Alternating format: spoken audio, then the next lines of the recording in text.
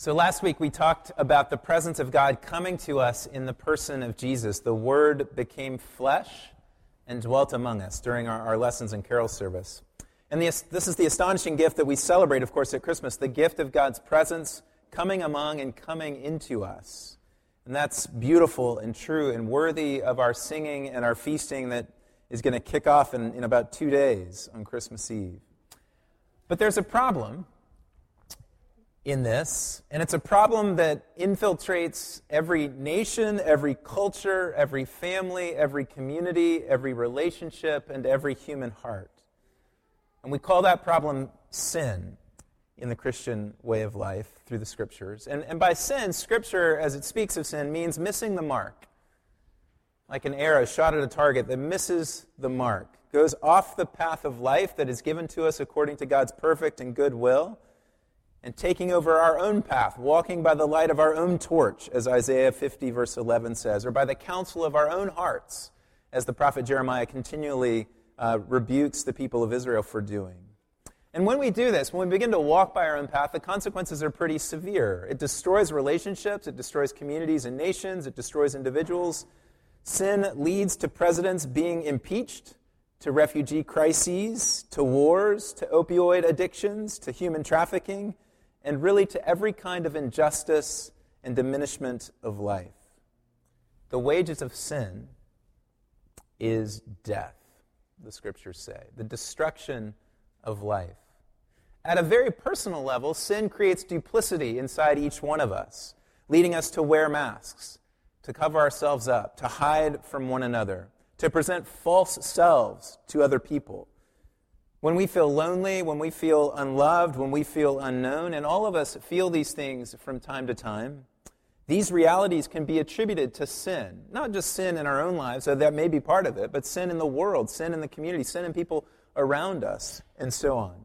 We were made for community. We were made to give and to receive love. We were made to know people and to be known by other people. But sin gets in the way of all of this, of God's design, and cuts us off from the path to these things. And our hearts all ache because of it. So there are a lot of problems with sin, but above all, there's one great problem. And it is the fact that sin separates us from the life-giving presence of God. For God is the one thing that we need in life. Not money, not worldly security, not health, not clarity about our future. We need God desperately. And sin gets in the way of this.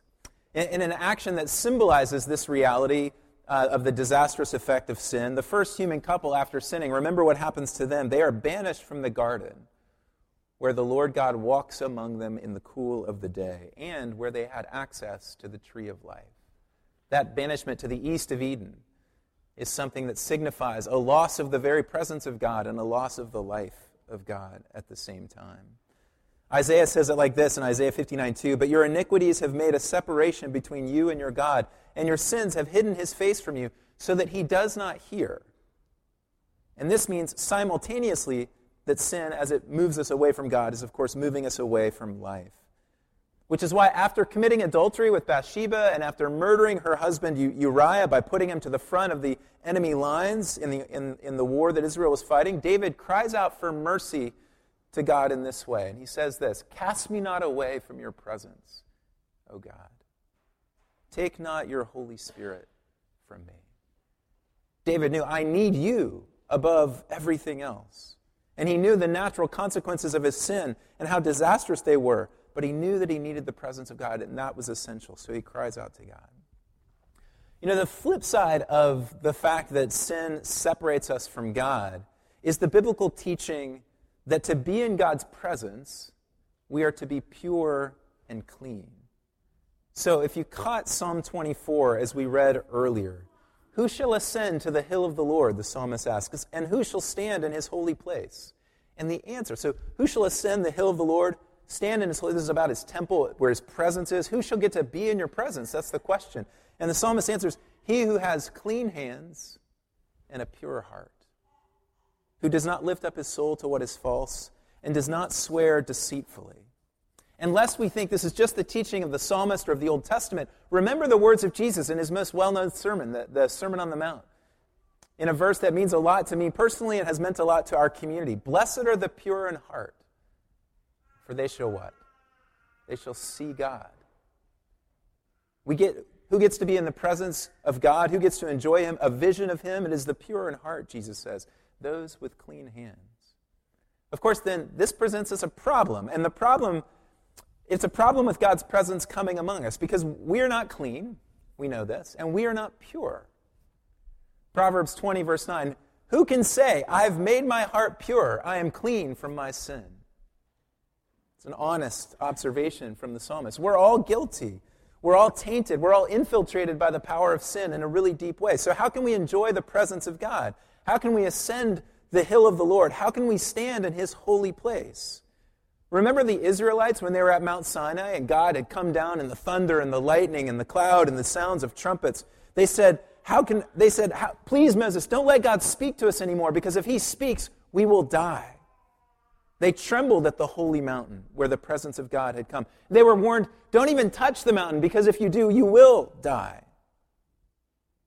And if God's holy and awesome presence was so terrifying to sinners back then, how could we even now welcome His descent, not on the mountain, but into a manger in the Christmas story? Peter gives us this dynamic when he, after the miraculous catch of fish in Luke 5, falls down at Jesus' feet. You remember this part? And he says, depart from me, Lord, for I am a sinful man. I know that I can't be in your presence. I'm too tainted. I'm too impure. My heart isn't right. Depart from me. Let me stop for just a moment and ask this question. Do we understand this dynamic? Do we understand that we have no right and no claim upon God to access His presence in and of ourselves? I really do fear that this is one of the great follies of the church today, that we have such a diminished understanding of God's holiness and of our own sin that we are so unfamiliar with, that we are so over-familiar with the gift of God's presence in Christ that we have assumed that His presence is ours by right, that we are owed this by God. Remember the people of Israel in Jeremiah 7, they say, the temple of the Lord, the temple of the Lord, the temple of the Lord, when their lives reflected nothing of the Lord's justice and mercy in their culture and society, but they thought they were owed His presence. But we aren't owed anything by God. And if we are to live the Christian life rightly, if we are to walk this life fully, we must remember fundamentally that we are owed nothing, that we have no claim upon God, that we do not deserve God.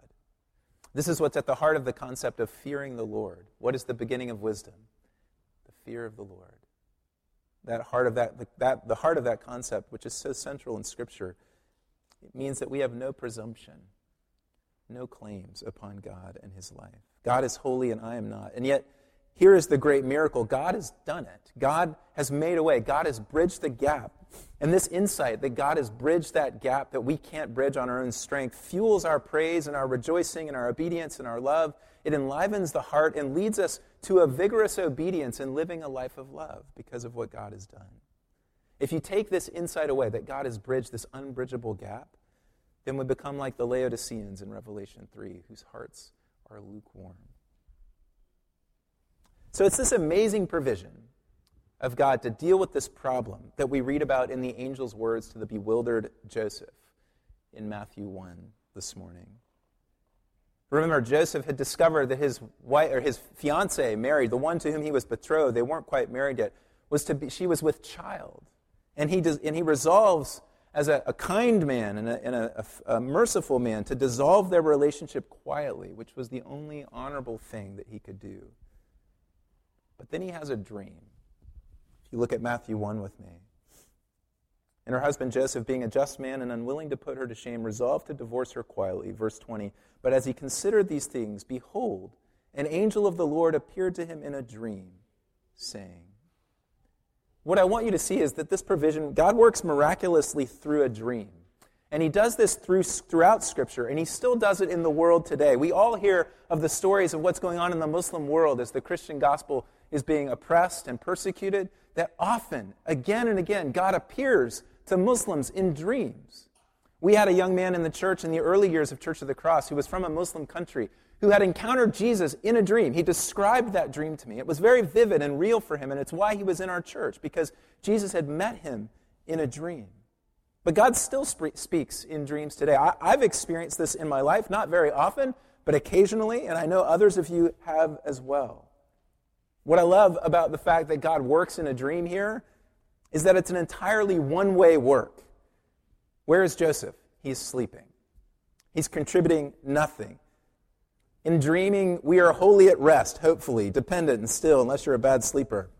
And God speaks, and God acts, God reveals, God performs. This should hearken us back to Genesis 15, when God said, look, I'm making a promise that the sin of Adam will not be the end of the creation story.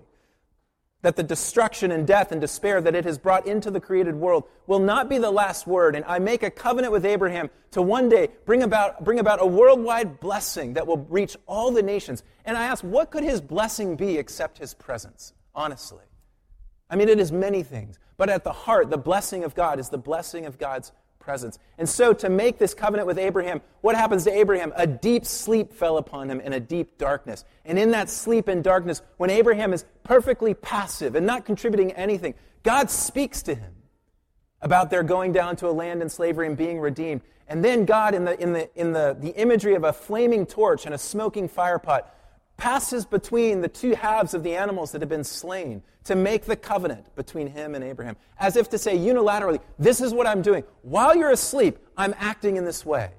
That same pattern is what we see here in Matthew 1. While you were asleep, you didn't even know your wife was pregnant by the Holy Spirit, but she is. And now while you're asleep, the angel's going to show up and start to speak to you and do something and reveal something to you in your sleep.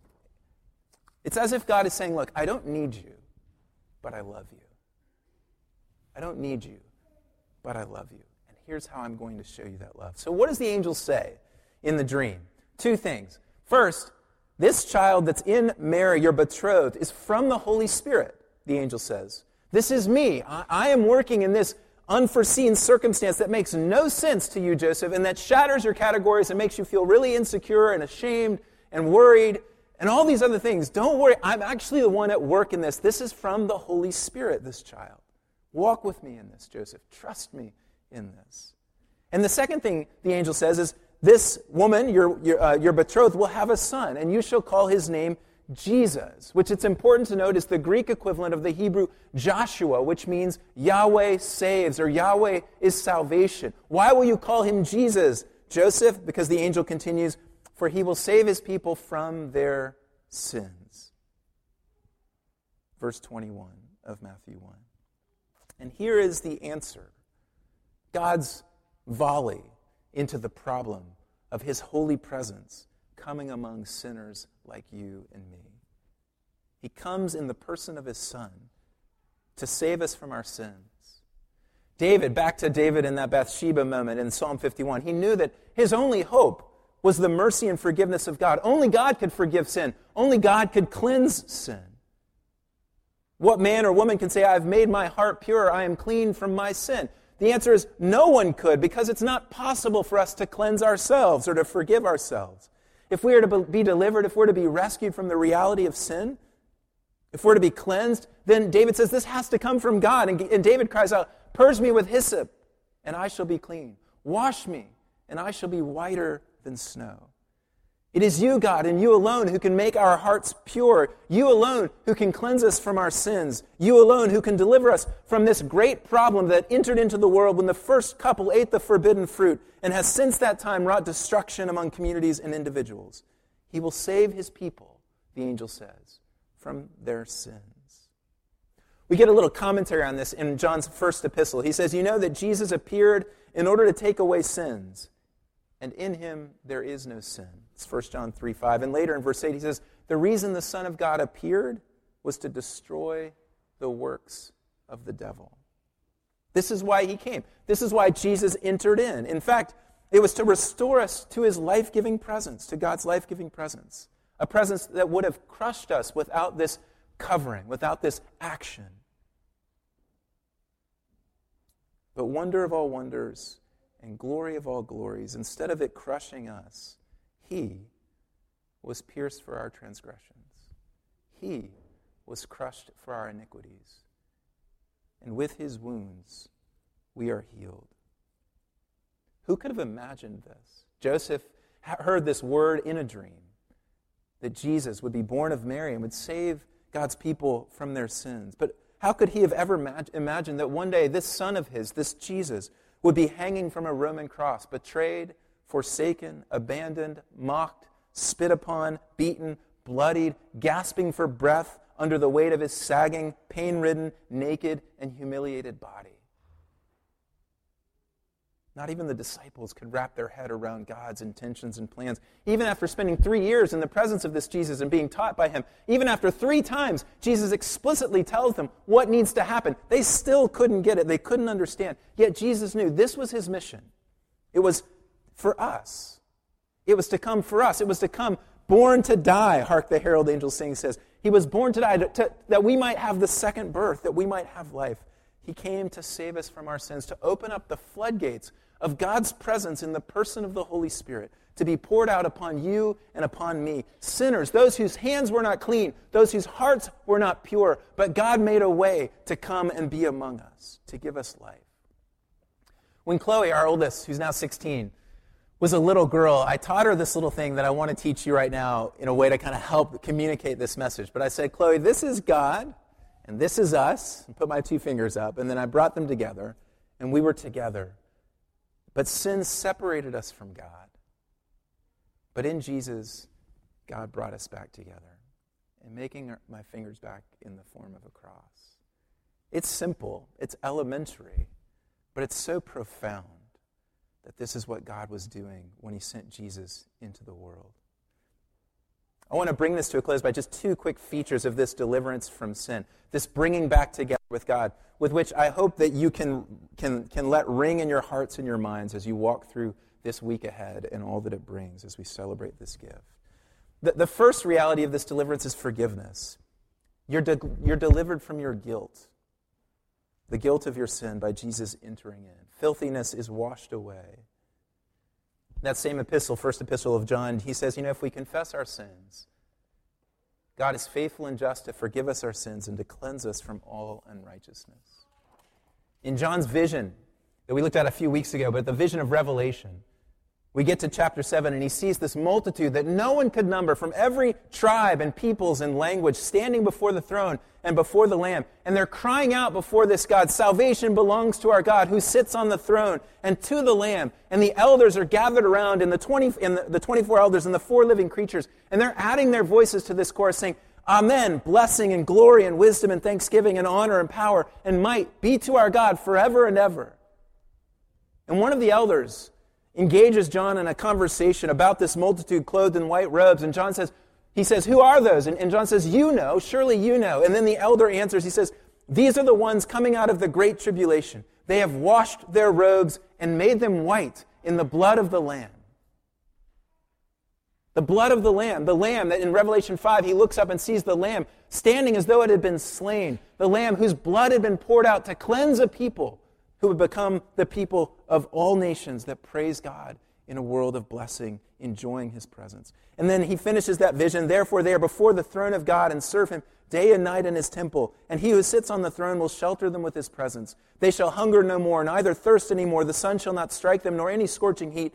For the Lamb in the midst of the throne will be their shepherd. And he will guide them to springs of living water. And God will wipe away every tear from their eyes. The multitude is the multitude of the cleansed.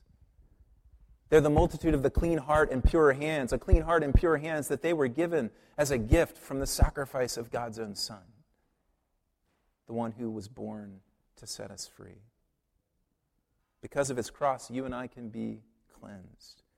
God wills this for us if we would merely turn to him and confess. So forgiveness, but second and finally, this deliverance means a liberation as well, a liberation from sin's power. Because at the cross, Jesus defeats the devil, and he casts him out and overthrows the ruler of the present world. And Hebrews, the author of Hebrews says that through death, Jesus destroys the one who has the power of death, who is the devil. And now we are liberated as those who have been not only cleansed and washed, but set free. The shackles have been broken, and we've been liberated now to go live life by the power of the Holy Spirit. This is what the book of Romans is all about. This is what the New Testament is all about. You are no longer slaves of sin. You have been set free. You've been liberated, and you're now a slave of righteousness. So, Paul will say in Romans 8, walk in this new kind of life, a life that is marked by clean hands and by a pure heart. The gospel, the good news of Christianity is not just that we've been forgiven, and we have, and that's amazing news and beautiful news, but it's that having been forgiven, we've also been liberated and freed to live into a different kind of humanity, the in Christ kind of humanity, to bear a new kind of life into the world that's marked by the fruits of the Holy Spirit: love, joy, peace, patience, kindness, goodness, faithfulness, gentleness, and self-control. These things are now the things that are possible for you and for me. That's the power of the gospel. That's the power of God. That's the reality of the presence of God coming to dwell inside of you and inside of me. We can now live this life of Psalm 24 and continue to enjoy the presence of God, to come before Him at His holy hill, to stand in His holy place. The beauty of what God has done, the gift in Jesus, the deliverance from sins, the reality of forgiveness, is the liberation, now empowered by the Spirit, to walk in a new way of life. And however much you struggle to walk in that way of life, and we all do, because as John's first epistle, which I keep going back to this morning, says, if anyone says he's without sin, he is a liar, John says. It's a part of our life. It will be an ongoing part of our life. But however much you may be struggling in that right now, recognize that the beauty and the wonder and the power of what God has done in this Christmas event, which culminates at Calvary at the cross, and then is celebrated in victory at the resurrection. What God has done, what God is initiating, kicking off in His first coming, is He's liberated you from those powers of darkness in such a way that it is, in fact, and I think the church misses this far too much today, it is in fact possible, not by your own strength, not because you're somehow now good, not because you can somehow clean your hands and purify your own heart, because you can't, but because of God and His very presence, the Spirit coming to dwell in you, you now have the power to live a life that is marked by love, marked by joy, marked by peace. And if you're walking around in your Christian life right now going, I don't think this is possible, simply kind of dwelling in the reality of the brokenness of the world, but not having the hope or the expectation that God can break those chains and lift us up to something new, something that we can't do in our own power, then I don't think we're really living the Christian life, because the Christian life is marked by hope. It's marked by the reality that Paul says, faithful is He who called you, and He will surely do it. What He began, this good work that He began in you, He will bring it to completion. And He has the power to do so by His Spirit. He will save His people from their sins. That doesn't just mean once at the cross or once in the history of your life, but it means every day as you walk from here to glory, being changed from one degree to another into His image. That is our life. That is the gift of what God has given us in His presence, to come and dwell among us, to empower us to something new and whole and beautiful and good. And we should say to that gift, Alleluia, as those in Revelation 7, blessing and glory and wisdom and thanksgiving and honor and power and might be to our God forever and ever. On Tuesday night, we'll be back together. Wednesday morning, when you wake up, I hope that you will remember this incredible, incredible gift of the presence of God, which you can now enjoy because He will save you and has saved you from your sins. And make this your prayer. We're going to stand now in response and sing this song that comes right out of Psalm 24 as a prayer to God in response to His word. So let's sing.